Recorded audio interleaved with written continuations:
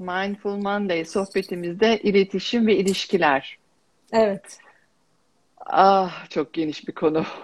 Konuş konuş bitmiyor. Aynen 2 haftadır konuşuyoruz. Bu 3. hafta. Ve Bu hafta şeyden bahsedelim dedik. Konuşalım mı? Mahşer'in dört atlısı. Evet. Evet. Dr. John Gottman'ın yaptığı bir model bu. Çok ilişkilerde gerçekten çok işe yarıyor ve şundan esinlenmiş yaparken aslında bir eski bir hikaye varmış. E, Bu hikaye dünyanın sonunun geldiğini haber veren kıyamet habercisi 4 tane atlıdan bahsediyor. Böyle bir efsane gibi bir şey. Birinci atlı yenilgi, ikincisi savaş, üçüncüsü açlık, dördüncüsü de ölüm. Ölüm. Bu İncil'de geçiyor atlılardan galiba. galiba olabilir. Bundan esinlenmiş ve ya 20 yılı aşkın zaman John Gottman önce çiftlerle çalışmış ve şöyle bir şeyi var, iddiası var. Diyor ki bir çift odaya girdiğinde ben 5 yıl sonra boşanıp boşanmayacaklarını %90'ın üzerinde bir doğrulukla söyleyebilirim. Bu Çok dört iddialı. tane, evet, Özelliğe bakarak. bakarak. Onlar da birinci atlı suçlama eleştirme. Neye güldün?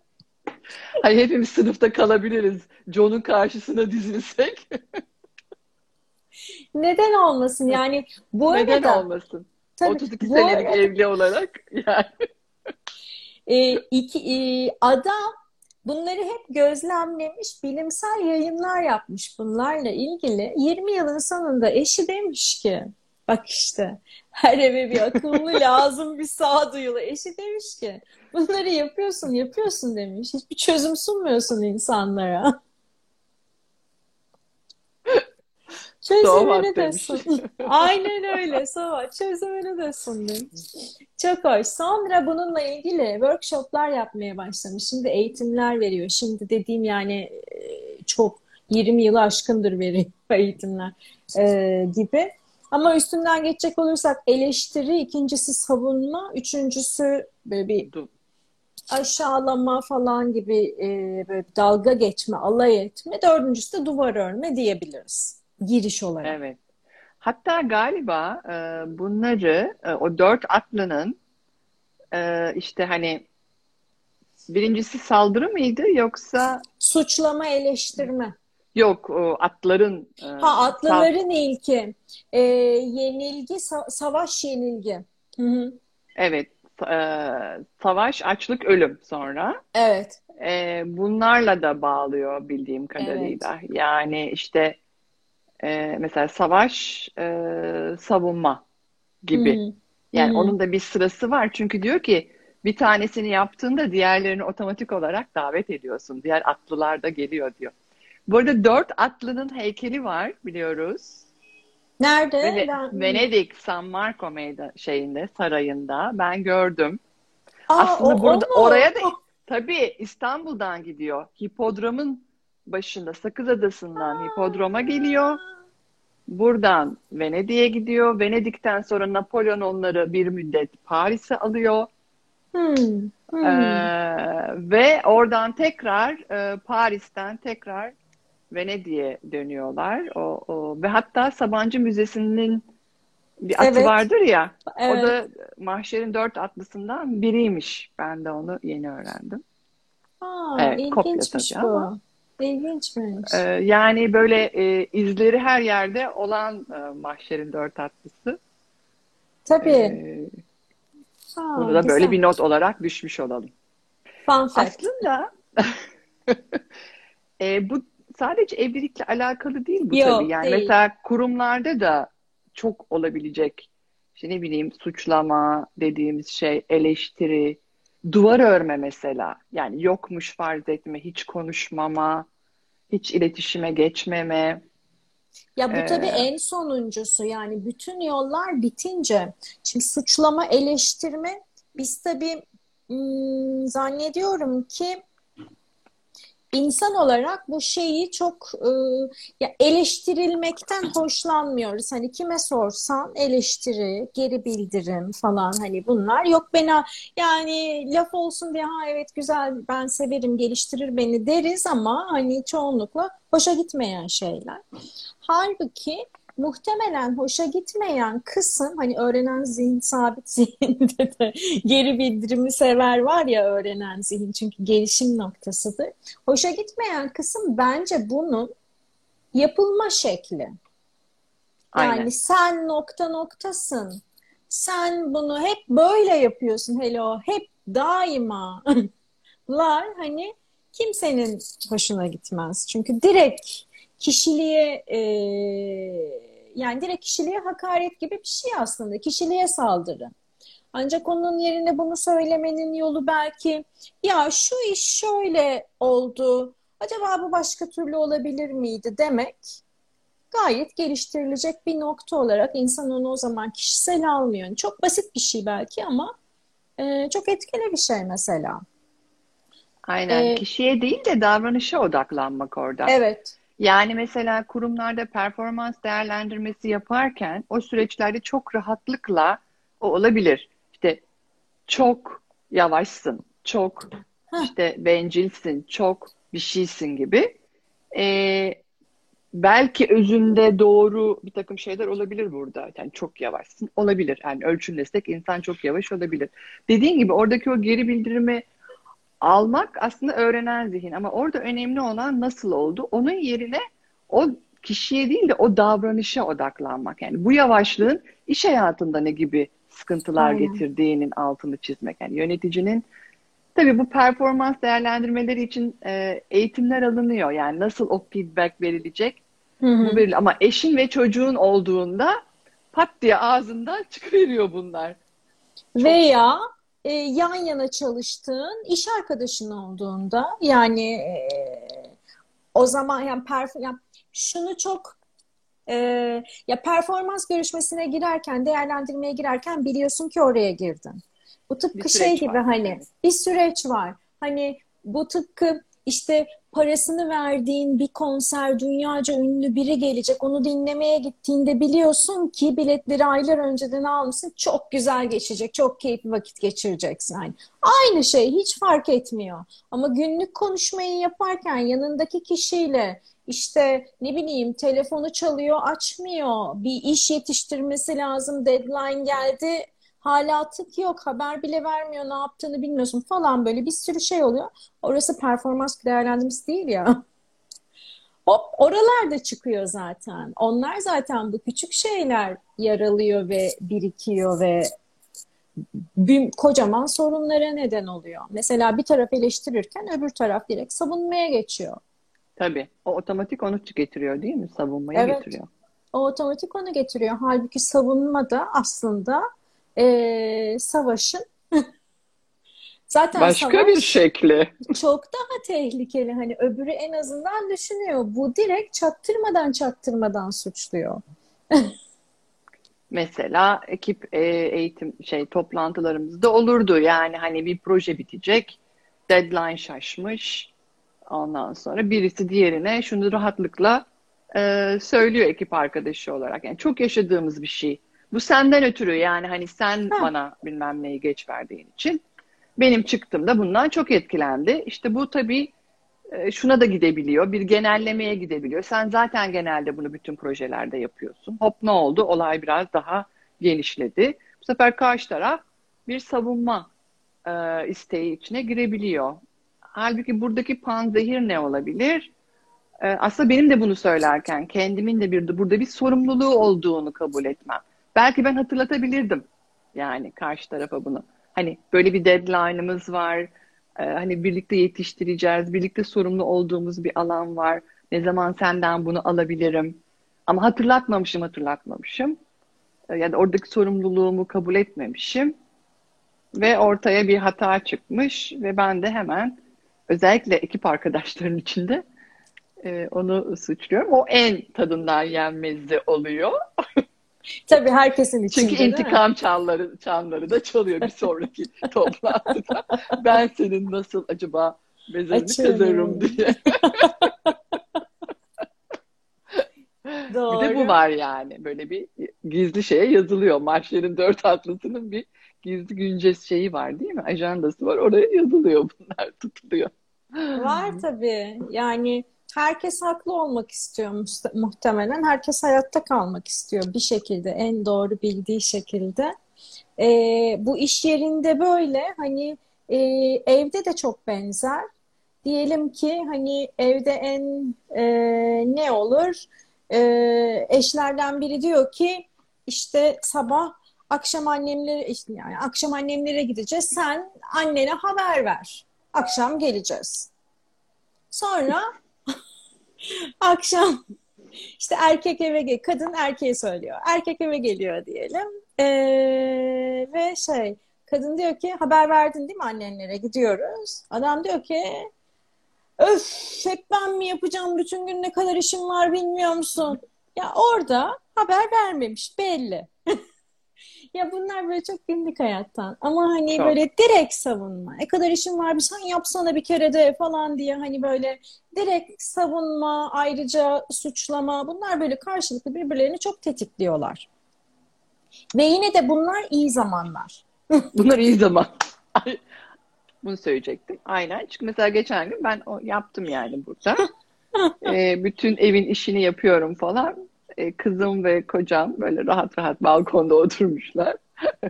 Yani aslında ne yapabilirdim? Diyebilirdim ki şöyle bir yardıma ihtiyacım var. Bunu Ya yetiştirmeye çalışıyorum. Bir yandan şunu yapmam gerekiyor. Ama ben onların demek ki onu görmesini istedim. Çünkü daha önce söylemiştim böyle böyle işlerim var diye. bu Bir çok anda güzel. bütün evin işini ben mi yapacağım? Evet. Bak öyle Buradaki güzel tek bir... şey ben miyim falan Heh, diye böyle bir çıkış yaptım. Sonra dedim ki Sibel'cim canım buradaki sorumluluğun nedir acaba? Bu oldu mu? Olmadı yani. Ne oluyor? Böyle bir bana bakıldı, gülümsendi ve heh. önlerine dönüp devam ettiler. Hiçbir etki Tabii tabii yaratmadı. tabii. Annem yine de ellendi falan demişlerdir Annem muhtemelen. Yani mute but hani duyduğumuz şeyler. Selin şey diyor, mute'una basıyorum şu an diyor. Ah, vardı Ergen şeydi. Black Mirror'da öyle bir bölüm vardı. Eğer Öyle mi? karşındaki kişinin konuştuğu şeyden hoşlanmıyorsan kafanda onu susturuyorsun. Ve Doğru. karşındaki böyle konuşuyor konuşuyor konuşuyor. Sen hiçbir şey duymuyorsun. Yok senin Duymuyorsun. Evet, dünyanda. evet. Gördüm Wow. onu. Acayip bir şey o. Demek o hayata Evet. geçiyor bizim evde. Çok sevindim. Ya bu söylediğin o kadar kıymetli ki söylediğinde bak sen diyorsun ki ben onları önceden söylemiştim bugünün böyle bir gün olduğunu. Ee, Ve onların yapmasını bekledim. Çünkü biz zannediyoruz ki bir kere söyleyince oluyor. Mesela atıyorum şimdi birlikte bir iş yapacağız ve işte 30 Haziran deadline. Bugün ayın kaçı? 24, 22'si. 30 Haziran deadline. Söyledim bitti. Hani 30 Haziran'da gelin. İnsanlık hali dalınabilir, unutulabilir. Onların da olduğu gibi akıllarından tamamen çıkmış olabilir. Çok insanlık hali. Bizim Çok. öncesinde belki minik bir hatırlatma yapmak. Sen mesela evde o işleri yaparken ya cidden talep etmek. Ben bu durumdayım ve hani sen onu yap, sen bunu yap bile değil belki. Ne yapabilirsin hani evdeyken? Sıradaki işlerde bunlar ve bunlar bitmezse ben rahat etmiyorum biliyorsunuz. Bu çok işe Evet. yarıyor. Sen ne Tamamen yapabilirsin? Evet, evet, bendelimden. evet. Benim ihtiyacım Evet, var benim böyle bir ihtiyacım. yardıma. Nasıl destek olursunuz? Ne kadar açık uçlu bir soru ve yapabileceklerini yapabilmek konusunda da onları cesaretlendirici bir şey. Hani evde böyle. Ama işteyken de sorumluluk alıp gerçekten bir hatırlatma. Belki bir hafta önce, bir gün önce. Hani çünkü bir şekilde de eğer birisini eleştirmek için böyle apartta bekliyorsak o da var. Hani sorun kalmanın ötesinde az önce bahsettiğim toplantı ortamının altında yatan o da var. Hani, oh yapmasın da ben bunun hani oh falan. Aynen. Açığını yakaladım. Evet. Herkesin içerisinde yere sereceğim onu. Ya çok Evet. insancıl şeyler bu. Hani mahşerin Çok. dört atlısı dediğimiz şey günlük hayatımızda ne kadar çok şey olabilir. Yani iş hayatında evet biraz daha düsturla kapıdan girip diyeyim Evet. güne Evet. mindful bir biçimde başlayabiliyorsak en azından hani yapacaklarımız belli, beklentilerimizi biraz daha net olarak ortaya koymuş olabiliriz. İşte ast Tabii. üst ilişkisinde zaten olması gereken bir takım yani yapılanlar, yapılamayanlar var. Ama evde çok spontan gelişebiliyor. Partnerle Tabii. olan ilişkide çok spontan gelişebiliyor. Anne babalarımızla, ben anneme de Tabii. bazen hani ya da annem bana bir şeyle ilgili bir şey söylediğinde yani çok spontan gelişebiliyor hakikaten. Çok insanız yani. Evet. O zaman Evet. ben en tehlikeli bulduğum duvar örme. Evet. En tehlikelisi o. E, Aslında sağlık açısından en tehlikelisi küçümseme, alay etme, evet. hor Mobbing o. görme. Mobbing iş yerinde. Yani o mobbing iş yerinde, evde de bambaşka bir şey. Hani böyle isim takma, lakap takma. Evet. Tembel Evet. teneke mesela. Yani bilmiyorum neler söyleniyor başka ama ay, o zaten yani hep yavaş falan. Böyle bununla ilgili dalga geçme. Hani böyle hoşmuş gibi ama bunlar ee, öyle küçük küçük yaralıyor ki insanı, bağışıklık sistemini bozup bağışıklık sisteminde savunmasızlıklar yaratıp tüm bunlar bayağı stresle ilgili rahatsızlıklara sebep oluyor. Ve Aynen. farkında bile olmuyoruz biz bunu yaparken. Yapıyoruz yani. Çok hani en iyi bildiğin şey mesela kızıma söylemiş olabilir mi? En iyi bildiğin şey tembellik ya da en iyi bildiğin Ha, şey ayaklarını uzatıp. benim daha yavaş yürüyebilmen acaba mümkün mü? Bazen düşünüyorum falan böyle. Hani bakar mısın? Müthiş yani yaratıcı bir cümle. Bayağı güzel şey yapmışsın ama yani Tabii cümleyi tabii. beğendim. Ama etkisi İçinde yergi, övgü her şey bir her arada. şey var. Üçü bir Ve arada. öyle güzel şey yapıyor ki hani ben bunu böyle bir sinirle söylüyorum tabii. Kızım o kadar güzel ki. Evet yürüyebilirim diyor ve daha yavaş yürüyor. Hani sen o zaman gerçekten ne demek istiyorsam onu söylüyorum ama beni kendime getiriyor sonuçta. Onun o Evet. cevabı. Duvar örmede şöyle bir şey yani benim gördüğüm.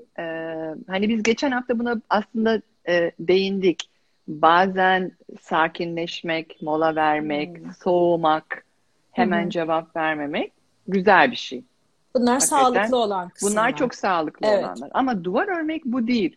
Duvar örmek tamamen konuyu yok saymak ve evet, iletişimi kesmek.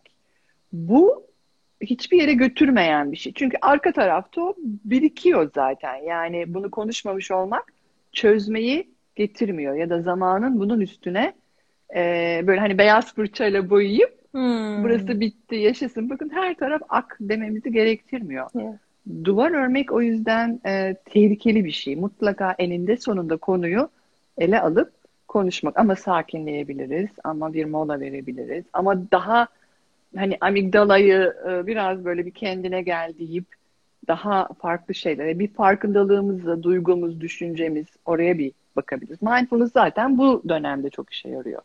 Evet. Önce farkındalık. Bütün Evet. bunların mahşerin dört atlısıyla ilgili de farkında olmak yani bunların olduğunun bir atlıyla yola çıktığında diğer atlıların da koşarak Peşinden arkada geleceğim. mahşerin dört atlısının bir arada bir şekilde olabileceğini bilmek. Ve sakinlik ve molayı alma e, anlarını bilmek. Yani bu konudaki bilgelik diyeyim. Yani çok çabuk o Evet. farkındalık diye Evet. düşünüyorum. Duvar örmekte bir de şu var, çok tehlikeli, hiç iletişim yok.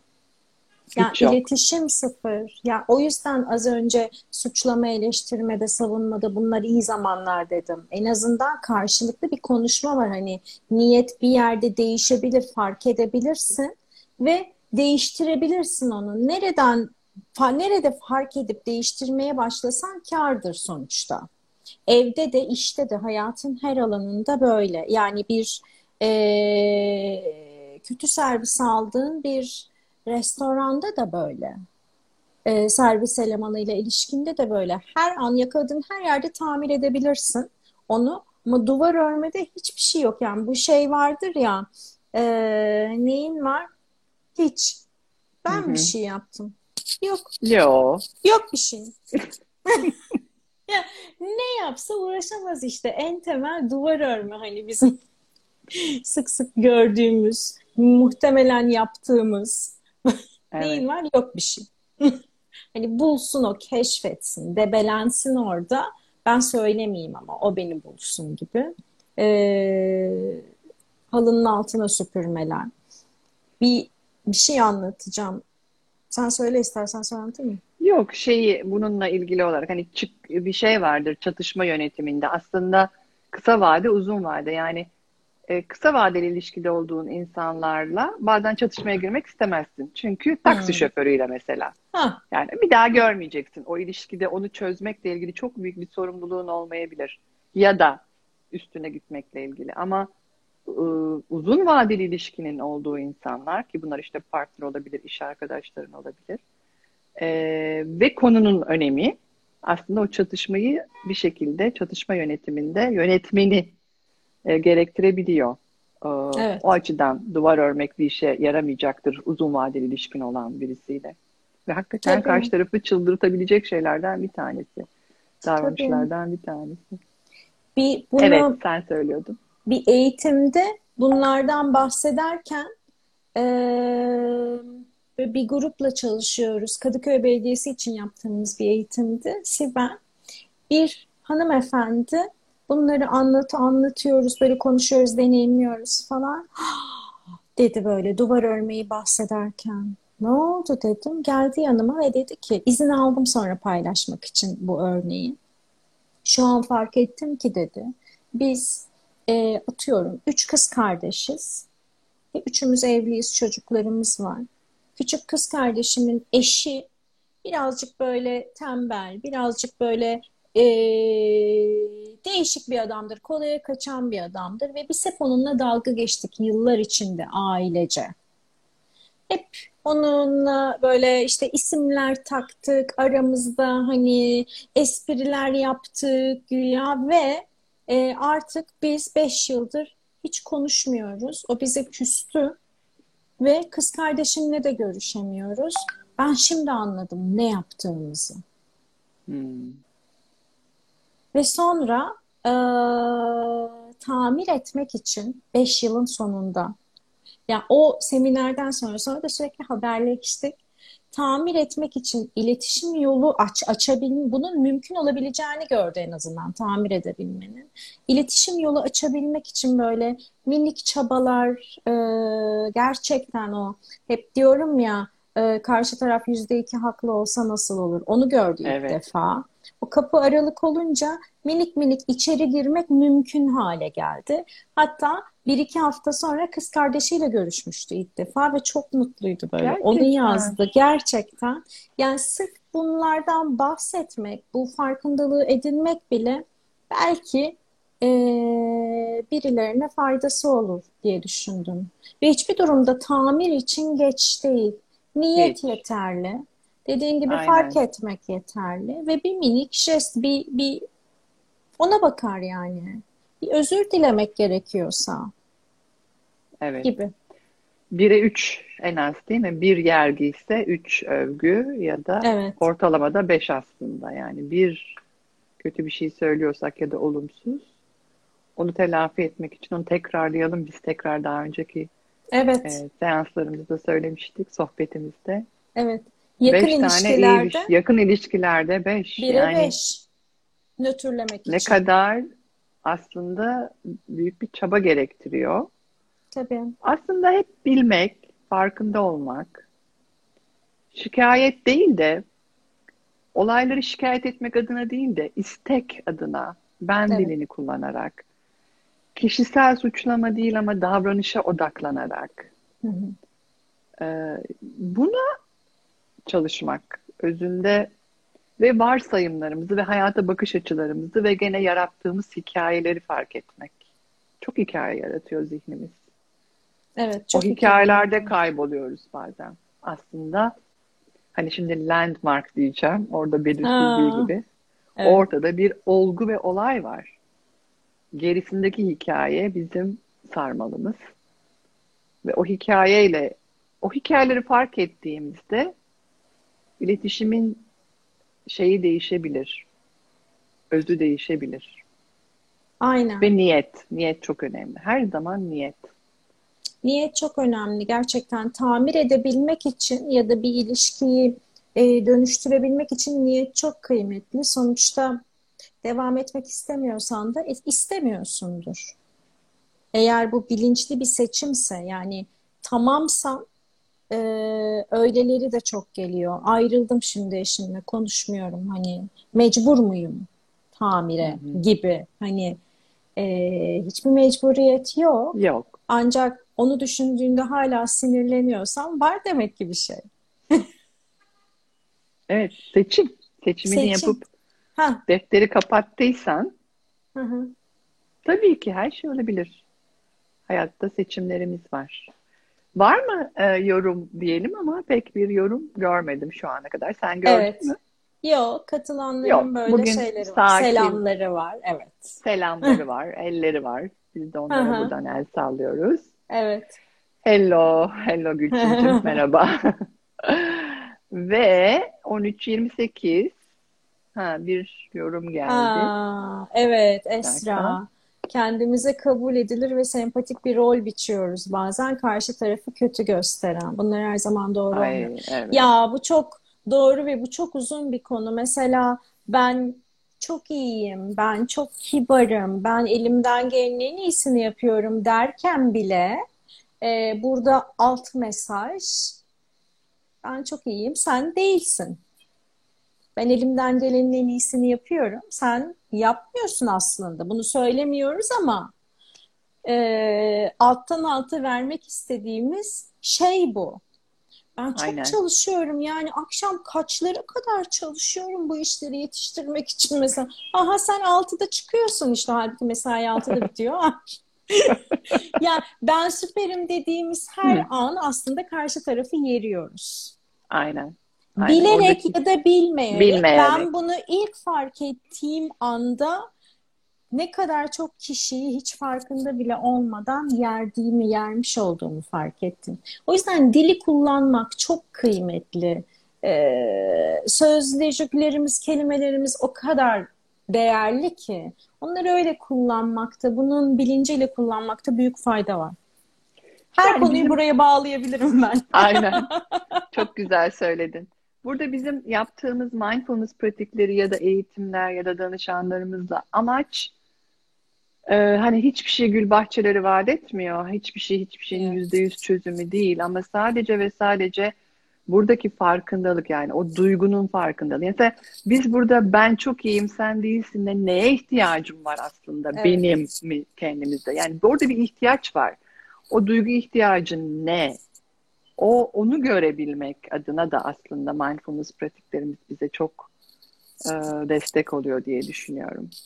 Çünkü Kesinlikle. özünde hepimizin belki bir gerçekten kendi kendimizi takdire, belki övgüye yani bir şey eksik orada. O eksikliği tamamlamaya çalışıyorsak bunun ne olduğunu, neye ihtiyacımız olduğunu. Her sabah bunu sorabiliriz diyorum ya. Hmm. Sibel bugün nasılsın? Neye ihtiyacın var? Hakikaten kendimizi atlamamak lazım. Daha iyi bir birey olmak için, daha iyi bir eş, daha iyi bir çalışan olmak için. Hı hı. Ee, Önce iyi ol, iyi yönet. Hayat Evet. böyle. Aynen. Kapatalım mı yavaş yavaş? Kapatalım. Okuyayım mı? Olur. Gandhi ve direnişten bir şey seçtik. Gandhi'nin Hı. duası deniyor. Çok güzel. Güçlülerin yüzüne gerçeği söylemek için, zayıfların alkışını ve sevgisini kazanmak için ve yalan söylememek için bana yardım et. Eğer bana para verirsen mutluluğumu alma ve eğer bana güç verirsen muhakeme yeteneğimi alma. Eğer bana alçak gönüllülüğü verirsen saygınlığımı alma.